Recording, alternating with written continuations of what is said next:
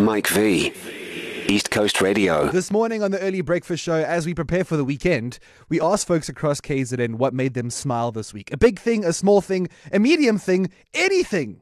Morning, MikeV. On my way to another beautiful early morning mountain bike ride in the Midlands. That's Hayden, and I kind of get that. It's beautiful spring weather. The sun's rising earlier. I saw streaks of light at like 4:36 this morning. So I reckon a bike ride sounds pretty good. Zetu just loved the music this morning.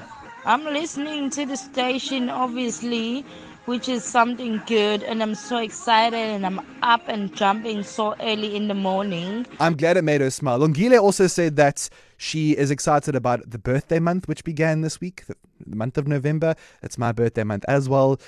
Angel Naidu says that her mom's been struggling with sickness over the course of the last little while, and this week her mom recovered and began to feel a lot better. And Ashni got 4 days of glorious rest in after a very busy couple of months at work, which sounds heavenly. And those are some things from this week that made people across KZN smile.